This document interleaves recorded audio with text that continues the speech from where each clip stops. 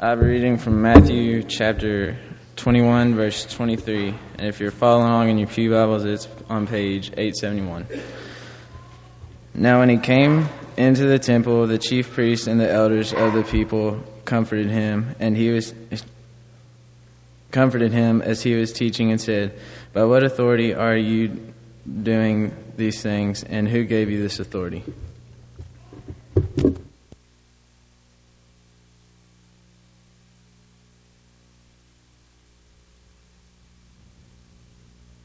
Your name says a great deal about you, doesn't it? Your name tells people a great deal about who you are. And if you grew up in a community where everyone knew your mother or your father or your grandparents, when they found out your last name and they knew who you were related to, they knew a little bit more about you. If you went to school right after a brother or sister had already gone through school, and they got down on the roll as the teacher was calling roll the first day of class and saw your last name, and you got that question, "Oh, now are you related to so-and-so?" The answer to that question was very important, especially depending on how well your brother or sister behaved when they went through class those years before you. That could be good or it could be bad. I like walking down this hallway and seeing the names that are up on this timeline. Tonight, after our evening service and over the next week, we'll be taking that down and laminating it and putting it up in a classroom hallway. And it's a powerful thing to look at those names and who those names represent, the families that have been a part of this church. You know, there's a name outside on the sign. There's a name back on the Welcome Center on brochures that we hand our visitors. There's a name we carry around every day. And that is the name of Christ. And that should tell people a lot about us. It should tell people a lot about who we are. And if we're going to carry around the name of Christ, we need to determine what that means. What do we represent as the Church of Christ? What kind of message are we carrying out to the world? And so this morning, we're going to look at that subject. What's in a name? We just sang about hailing the power of Jesus' name. What does it mean to represent that name? A few years ago, a governor named Christian Herter was the governor of Massachusetts. And as he was nearing the end of his first term in office, he was seeking re-election. And it's campaign season around here. You've seen the commercials and the signs. So you can imagine as he went out on the campaign trail, he was going day and night, making appearances at special events, shaking people's hands, asking for votes. And there was one day when he was out all day campaigning. In fact, he had gotten up so early that he missed breakfast, and he worked straight through lunch. And so it came time to dinner. He had one final appearance to make. And that was a dinner on the grounds. And they were serving fried chicken. And he tells the story about coming up to the lady that was serving the food, and he was starving. And so he goes through, and she gives him one piece of chicken on his plate, and she looks to the next person in line, and he says, "Excuse me, miss, I hate to bother you. I hate to be a problem, but is there a way I could get another piece of chicken? I'm very hungry." She looked at him, and she said, "Oh, I'm sorry. We're only giving one piece of chicken per person." Then she looked to the next person in line. He said, "Well, it's just that I wouldn't ask it if I weren't just famished. You see, I've been working all day. I've missed lunch. I've missed breakfast. Could you please just make an exception just this once and give me an extra piece of chicken?" And she looked at him and she said, "Sir, I've been instructed to give only one piece of chicken per person.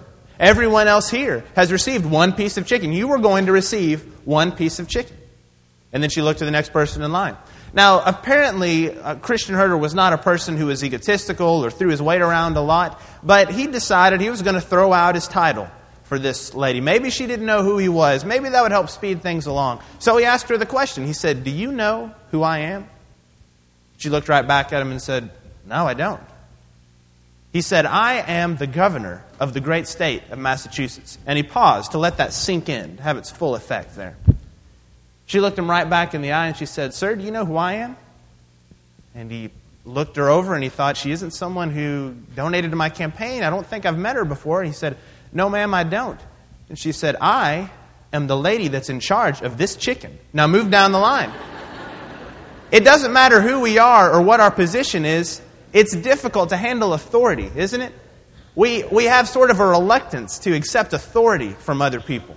And nowhere is that more true than in the area of religion. When someone starts dictating what we should or should not do with our spiritual lives, when we come together as a church, someone starts giving commands, this is what you should do, this is what you shouldn't do, we are taken aback by that. It's not a fun topic that we like to discuss. And yet we have the principle of authority in every other area of our lives. It's the weekend, so I'll use an example that many of us can relate to. Friday night and Saturday, and even today, there will be several games played across the country. And if you go to any sporting event and sit up in the stands, I don't care if it's high school, college, professional, you are going to hear several different opinions about the calls that are being made in the game. I mean, you can sit and hear tens, hundreds, even thousands of people voicing their opinions. This should have been inbounds. This should have been out of bounds. This was no good. They shouldn't have called this penalty. You hear all of these different comments, yet there are only a few people on the field who have the authority to decide whether or not something is inbounds or out of bounds, whether or not a field goal was good or whether it wasn't, or whether a penalty should be called or it shouldn't. There are only a few people who have that authority. And so when we come to the area of religion, it really doesn't matter. We could have hundreds of different opinions of what we should do when we come together as Christians. But there's only one source of authority that we have to look at. And this morning, I'd like for us to consider what that means, to look for authority in religion. And so as we come together and think about that, you may be visiting with us. And if you are, we'd like you to know how excited we are that you're here. We really hope that we can be a help to you and encouragement to you. And so there may be some questions you have after this lesson we'd love to follow up with and talk with you about. But we're going to go over some of our core beliefs and core principles, things that make us who we are and determine the way that we live and the way that we act. And these are standards we're seeking desperately to attain. And we want you to join us in this study. For those of you who have been going through our fall focus, this may be familiar ground to you. But it's always good to remind ourselves why we do what we do. What are our core beliefs and our core values? And so as we think about authority this morning, we'll be flipping to several different passages. I hope you brought your Bibles so that you can go with us. Some of these passages will be on the screen, others won't. But we want to get a sense of what the breadth of the New Testament states about authority. And as we begin, the very beginning of the Bible, in fact, the very first 4 words of the Bible indicate who has authority in our lives. The first question we need to ask is, who's in charge? Who makes the rules? Who do I need to follow? And in the very first verse of the first chapter of Genesis, we see that in the beginning, God created the heavens and the earth. And those first 4 words tell us a great deal about the God we're going to read about all the way through the Bible. In the beginning, God.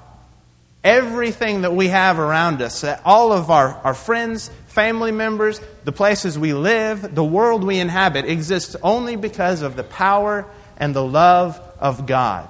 And so if I'm looking for someone who has authority over my life, it would be the person who created me, the being that created me, and God has that kind of power. We also see in Jesus' ministry that the Father gave Jesus power and authority. If you have your Bibles, flip over to John 17. John 17, the first couple of verses, we see Jesus as he's nearing the end of his life on earth, and he's talking to his Father in heaven. And he says here, beginning in verse 1, he says, Father, the hour has come. Glorify your Son, that your Son also may glorify you, as you have given him authority over all flesh, that he should give eternal life to as many as you have given him. And we get this picture here as Jesus prays to the Father, that the Father has given him that authority throughout his ministry. And the next time that you read through the Gospels, look for how many times Jesus mentions the will of his Father. He'll say things like, I'm here to do the will of the one who sent me. Fulfilling his Father's will, his commands, his message. And so we get this sense that God the Father and God the Son are in complete unity and complete agreement in Jesus' mission on earth. And the Father has given him authority. And not only that, but just a chapter earlier in the book of John, in John 16 and verse 13, Jesus promises the Holy Spirit will come. He refers to the Holy Spirit as a comforter who would come and guide them into all truth. And we find out that the Holy Spirit proceeds from the Father. And so you have God the Father, God the Son, God the Holy Spirit, and the mystery of the Trinity we'll never be able to fully wrap our minds around, in complete unity and complete agreement as to the mission on earth. And so if I'm going to look for someone who has authority, I need to look not only at the Creator, but I also need to look at Jesus in his life. It's interesting to read through the Gospels and see how many times Jesus is pictured as one with authority. God wants us to make no mistake about it, to be very clear from the very beginning of Jesus' ministry that Jesus had authority. You may remember after probably the most famous discourse that our Savior ever presented, the Sermon on the Mount, we see that the people were astonished after they listened to His words. They were astonished because He taught with authority. In Matthew chapter 7, verse 28 and 29, we see that they come to a point where they're astonished by everything they've heard. And notice what verse 29 says. He taught them as one having authority and not as one of the scribes. You see, they were amazed and astonished because Jesus' teaching was different than any other religious teaching that they had been exposed to. And it's interesting, with that in mind, to go back and to look at what is spoken throughout the Sermon on the Mount. You see Jesus coming to subjects where they had very, very clear understandings of certain commands. Jesus says, "You've heard it said, but now I say to you." You've heard this always said, now I say to you. He's taking those commands and He's expanding them. He's broadening them. And only Jesus has the authority to do that. For example, they all knew that murder was wrong, and Jesus says, "You've heard that is wrong, but I say to you, it's wrong to hate a brother. It's wrong to store up that hate in your heart. You've heard that adultery is wrong, but I say to you that lust is wrong." And so Jesus is taking these Old Testament commands, He's broadening them as He prepares to usher in the kingdom, usher in the church, and only Jesus has that kind of authority. It set Him apart from any other religious teacher of that day, and it sets Jesus apart from any other religious teacher of our day. Only Jesus had the authority to teach the way that He taught, especially on the Sermon on the Mount. We see that case in point. He also had authority over nature. Mark tells us a story in Mark chapter 4 of the disciples being in a boat with Jesus. And you have to remember that the men, when Jesus called His apostles, we know that we see them leaving fishing boats even to come and to be a part of what Jesus was doing. And so these were not inexperienced men at sea. And so He's here in the boat there, and His followers are with Him, and the waves start stirring up, and the storm begins to come around them with winds blowing, and who knows what else was happening there. And if you've ever been caught in the midst of a storm in a boat, you can imagine the fear that was going through His followers' mind. And so they wake Him up, and notice with the simple sentence, "Peace, be still." In Mark 4, verse 39, He's able to calm the wind, to calm the sea. And look in verse 41, how they respond to Him. "Who is this man? Who can this be that even the wind and the sea obey Him?" Jesus taught with authority. He had authority over nature. And as we see Jesus' ministry lived out in the miracles that He performed, He also had authority over unclean spirits.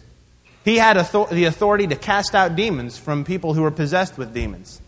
There's one case in point here in Luke chapter 5 when we see Jesus as He is letting people know His power. He casts out these demons, and look at what they say in Luke chapter 4, verses 35 and 36. They say, "What a word this is, for with authority and power He casts out unclean spirits, and they come out." With authority and power, Jesus could speak the words to cast out spirits, to solve problems that mankind on its own couldn't solve. So we see this authority extend all throughout Jesus' ministry. And that authority even extends to the realm of forgiveness of sins. He had the authority to forgive others' sins. And in Luke chapter 5, when we read about Him dealing with a man who was paralyzed, not only does He tell the man that he is healed, that he's able to rise up and walk, but He also tells him that his sins are forgiven. And we need to stop for a second and think of what a statement that would have been when you're surrounded in the first century by those who were Jews who knew that only God had the power to forgive people of sins. Only God had the power to say whether or not someone's sins were forgiven. And by claiming to have that power, Jesus is sending a very clear message that He has authority from God the Father, that He is the Messiah from God. And so He tells them in verse 24 that He wants them to know the Son of Man has power on earth to forgive sins. This authority even extends through to the point where Jesus has the authority to lay down His life. He says in John chapter 10, verse 18, that no one took His life from them. He laid it down. He says, "I lay it down of myself."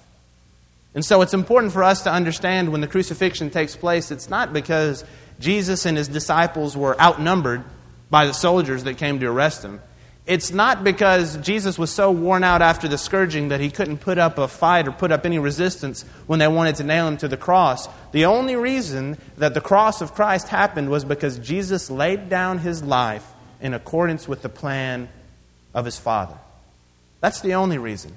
No one had the authority to take his life from him. Only Jesus had the authority to lay it down. And so we see Jesus' authority extend all throughout his ministry. It's also interesting as we think about the promise he gave his apostles of the Holy Spirit coming, the Comforter who is going to guide them into all truth. He told them in John 16 and verse 13 that the Comforter would come, guide you into all truth, and he will not speak of his own authority, but whatever he hears, he will speak. And remember, he proceeds from the Father. So again, you've got this picture of all three members of the Godhead being in complete, total agreement and unity. And if the Holy Spirit guided the apostles into all truth, that's a very comforting message for me. Because that means I can know, because God sent the Holy Spirit of God came, guided the apostles into all truth. They recorded it in the words of the New Testament. I have with the Old and New Testament the words of the Bible, and that there are no other prophecies, no other revelations necessary. The Holy Spirit guided them into all truth. And I've got all of it that I need for salvation. And so if someone comes along and says, well, I have an additional revelation, I have an additional message, I have something else that we can just add into the gospel, sort of like a PS to what happens right after the New Testament, I can know the Holy Spirit was going to guide the apostles into all truth. And so I have all the truth necessary for salvation right here. Now, why is it necessary for us to go through the Scriptures and look at verses about God the Father and about Jesus and His authority and the Holy Spirit and the authority of God's Word? It's necessary because if we're going to talk about who determines what we do when we worship, who determines what we do in our religious lives, who determines what we do spiritually, we have to understand that our search begins and ends with God and His Word. If we're looking for spiritual authority, our search should begin and end with God and His Word. That may sound like a very basic point. That may sound like something you'd expect to hear in a sermon when you're looking at the Bible, but it's very key. It's very significant for understanding how we're going to come together, how we're going to live as a church. I don't know how many of you have ever had a job in which you had more than one supervisor. My very first job, I worked at a miniature golf course, and we had at least 3 or 4 bosses.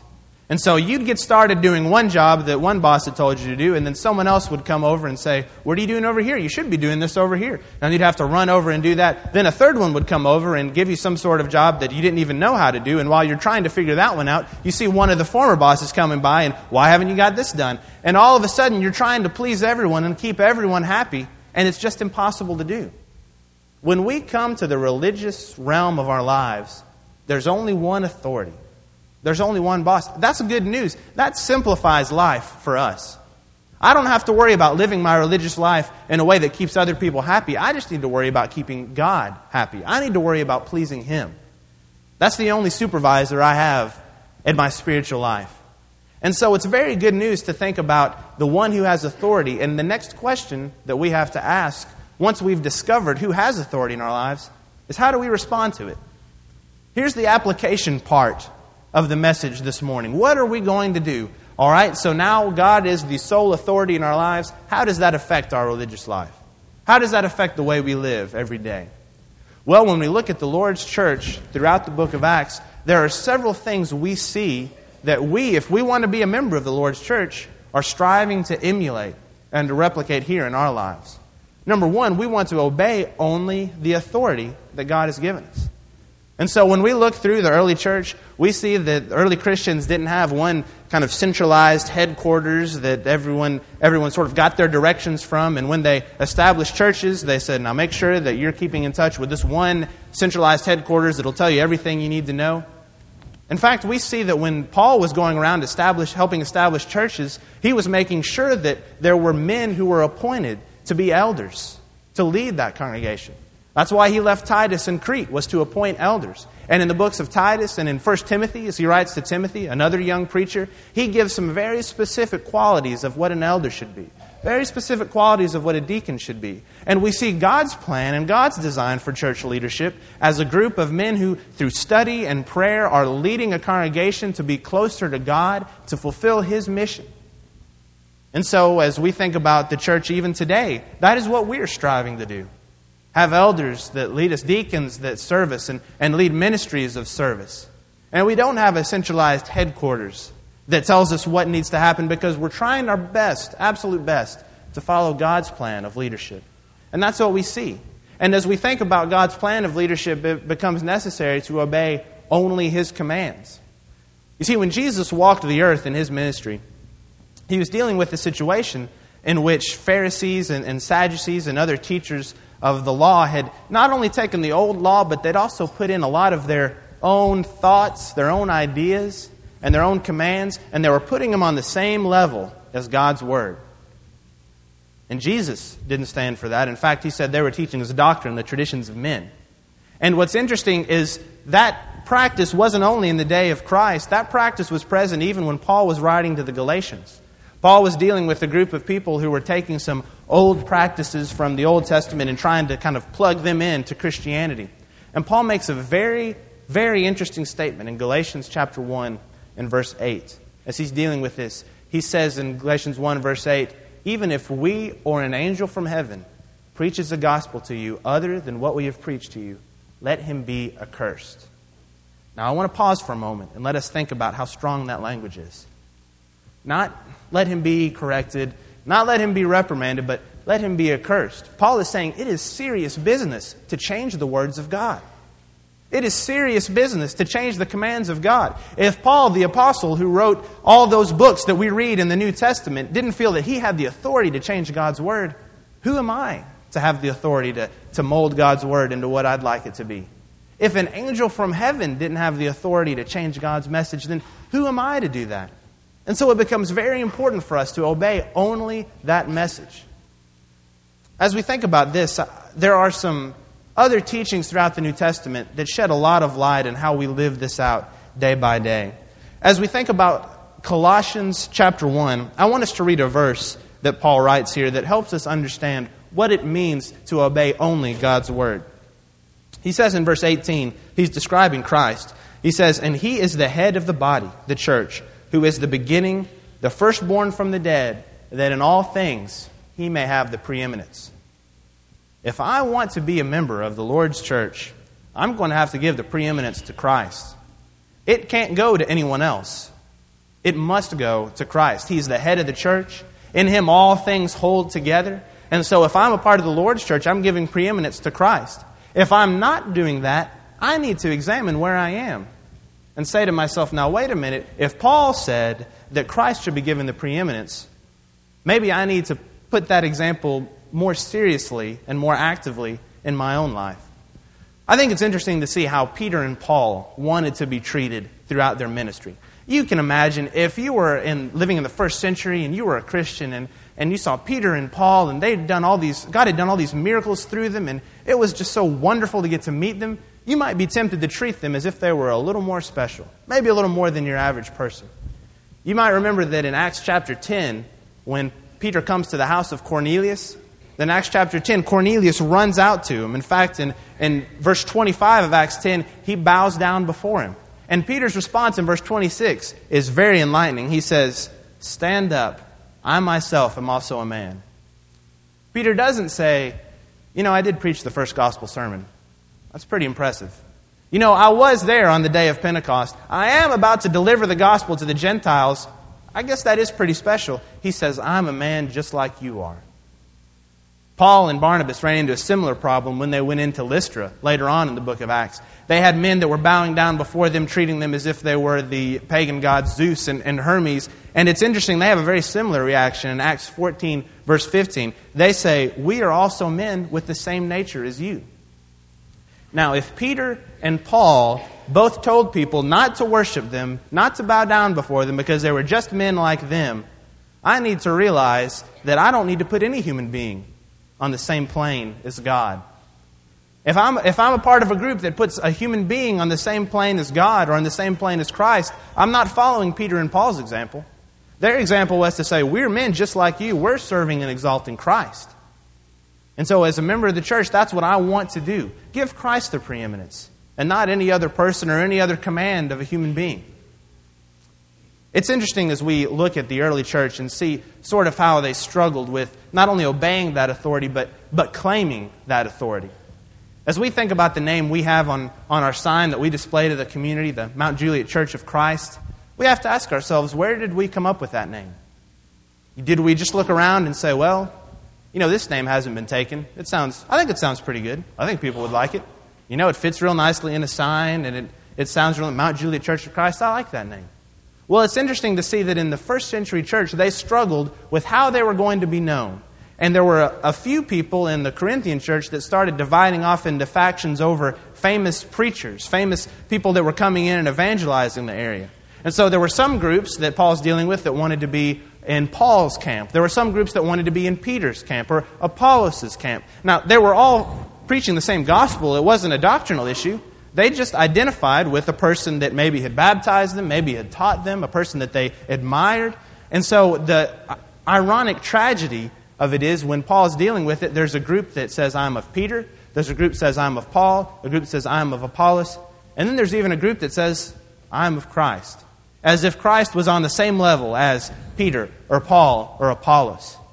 And so as Paul deals with that in verse 13, he says, was Paul crucified for you? Were you baptized in the name of Paul? And he continues throughout that entire chapter to exalt Christ. You see, when he was faced with people who wanted to be called by names of other men, he's pointing back to Christ. And so that tells me, if I want to truly follow God and be a member of His church, I need to have a name that I wear that exalts Christ. And so as we think about what it means to carry that name, there are a few names that we see in Scripture that are descriptions of what the church is. It's referred to as the church of God. Paul uses that several times to describe the church. The body of Christ, churches of Christ. Jesus would call it my church. We have the church of the Lord, church of the firstborn, the church of the saints. All these are biblical descriptions. And you know what they all have in common? Even when we think about descriptions of the people, like the saints or the followers of the way, or all these descriptions of those early Christians, all of their names, when we read them in context, give glory and ownership to God. They give glory and ownership to Christ. They're exalting the name of Christ. He's been given the preeminence. They're pointing back to Him. And so if I want to be known in my community as someone who follows Christ, I want to use one of these biblical names. It's interesting, even in the book of 1 Corinthians, Paul will use several of these names in the same book. I mean, does that mean that Paul was referring to the body of Christ that meets in Corinth, and also the church of the saints that meets in Corinth, and another group that meets in Corinth? Absolutely not. He was using those as descriptive terms for the one church that Christ established, the one church that He died for. And so using any of these names would be biblical. Of course, it makes sense for us to use one consistently so that people can identify who we are. But when we put a name on our sign, we're not trying to designate ourselves as a denomination. We're trying to describe who we want to be and who owns the church. We're wanting to describe the fact that we're striving every day to be better members of the Lord's church. We want to do just what His Word says. And that's what our name means. We don't want to set ourselves apart as a different group that's practicing a different gospel. We want to follow the gospel found in the New Testament. We're not perfect as we do that. In fact, the only thing that is perfect about this congregation or any other is the God that we serve. The Father that created us, Jesus that died for us, the Holy Spirit that inspired God's Word. God is perfect. We are going to fail. We are going to stumble. And so we don't claim perfection on any of these accounts. In fact, we have to strive every day to get better. But at the same time, we want to follow that one authority. Your name says a lot about you. And if we carry the name of Christ, that's going to say a lot about us. I want us to think about one last story, and then we'll close. Hopefully take this with us all throughout the week. One of my favorite stories is told about a man who was walking around a downtown area and he was looking for a place where he could get some laundry done. In particular, he needed some pants cleaned and pressed. And so as he was carrying it around downtown, he saw a store with a big sign in the window that said, "Pants pressed here."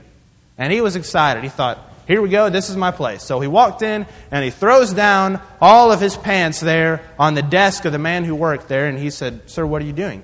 He said, "Well, I'm going to need these done by the end of the week." He said, I saw your sign outside that said pants pressed here. I'm going to need these taken care of. And the man behind the desk laughed and he said, sorry, sir. He said, we're a sign company. We don't actually press pants here. We just make signs. And I think it's interesting for us to ask ourselves the question, are we really who our sign says that we are? If I go around every day wearing the name of Christ, am I really acting like who I say I am? Am I really living up to that name? Am I representing it well? Am I obeying only His authority? Am I claiming only His authority? And this morning, if you're here and you want to put on the name of Christ, you want to submit only to His authority, to submit your will to His, to turn back from the life that you have been living and confess not only your sins, but also the fact that you believe that Jesus is Lord, that you want to put His name on in baptism, that you want to live a life that submits to that authority, there's no better place and no better time than to do it right now. And you can become a member of the Lord's church. As we've studied in Acts chapter 2, no one here adds anyone to the church. The Lord adds individuals to the church.